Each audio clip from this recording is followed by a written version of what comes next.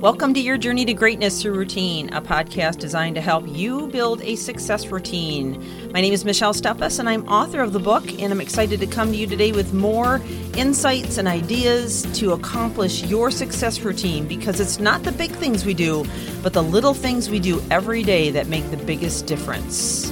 So let's get on with the podcast.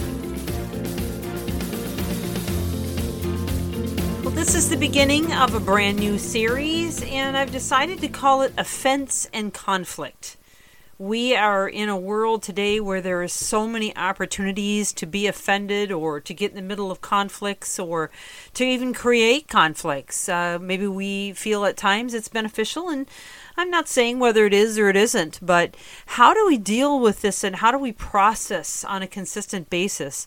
You know, the theme behind our entire podcast is Your Journey to Greatness Through Routine, and we certainly can't achieve greatness if we're always having to deal with offense and conflict, and we do it in unhealthy ways.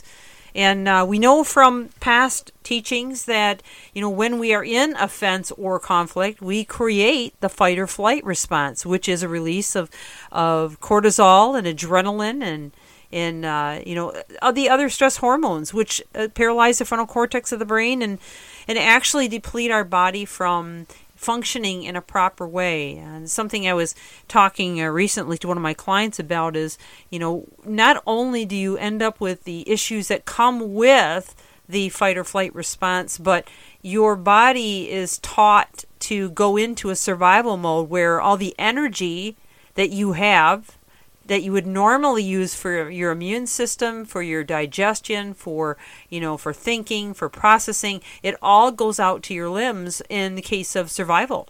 So in other words, your body gears up and gets ready for a fight.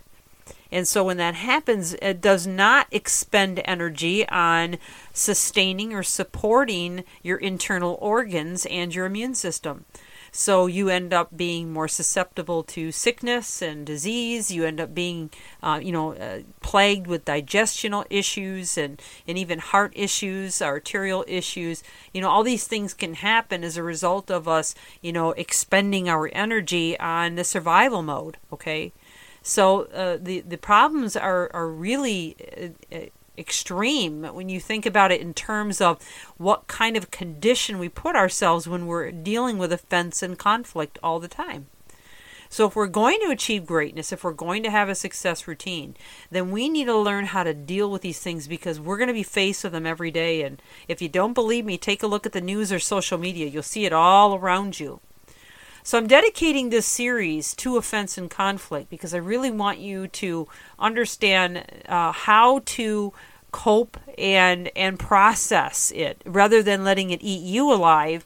Being able to, sort through it and reframe in such a way that you can pull away from it and go on with your life in a very positive way.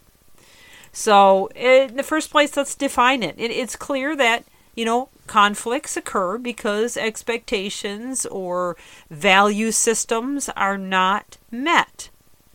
So we all have a criteria that we carry around in our hearts and minds about the way things ought to be, or the way that we think people should be, or the way that we think people should treat us. And when that doesn't happen and those expectations are not met, then we are given that choice to take offense. Now, I have talked about offense before in terms of, what it means to take offense. Now, we use that word take offense, but we really don't think much about what that word take means. You have a choice. When somebody tries to offend you, you can take it or you can not take it. I mean, literally, that's the case. So it's if I hand you a gift and you decide to take it or not take it. So when offense comes to us, we need to make that decision in our own hearts and minds within a split second to reframe and choose whether we want to take that offense or not. And when it comes to conflict, we don't have to get into that conflict. We also can choose not to be in that conflict situation. Now, does that mean that we don't need to talk things through, or does that mean that we don't have legitimate discussions or debates that we have to have? No, it doesn't mean any of that. We all have those times when we need to do that. Okay, that's just part of life.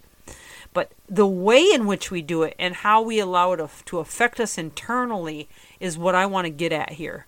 Okay, So I'm going to take you through 10 different things here shortly, in the next several episodes on, how to manage it, okay? And ways you can reframe it. So, a lot of people, when they get into a situation of offense or conflict, they want to run. They want to bail. Whether it's a relationship that wants to give up, or whether it's a situation where you just want to get away or quit a job, or, stop a program or a project that you're working on, or maybe even quit a hobby. I was talking to somebody this morning that was telling me about how a friend of theirs, wanted to quit the bowling league because there was this conflict between her and one of the other parties. And so the only solution was to leave the hobby she loved. Well, that's a sad solution. So how do we deal with these things? Well, first of all, instead of seeing conflict as a threat, what if we reframed it and saw it as an opportunity, a challenge to grow and to become more, to learn how to deal with it from a different angle, to change our perceptions and the trajectory in which we manage it, to use it as a chance for growth in a relationship or a chance for growth in us. This requires understanding that conflict and offense will inevitably occur in all relationships. And the only way of getting around it is to not share your opinion, which is not always unhealthy. That's not always healthy, rather. So, what are the methods?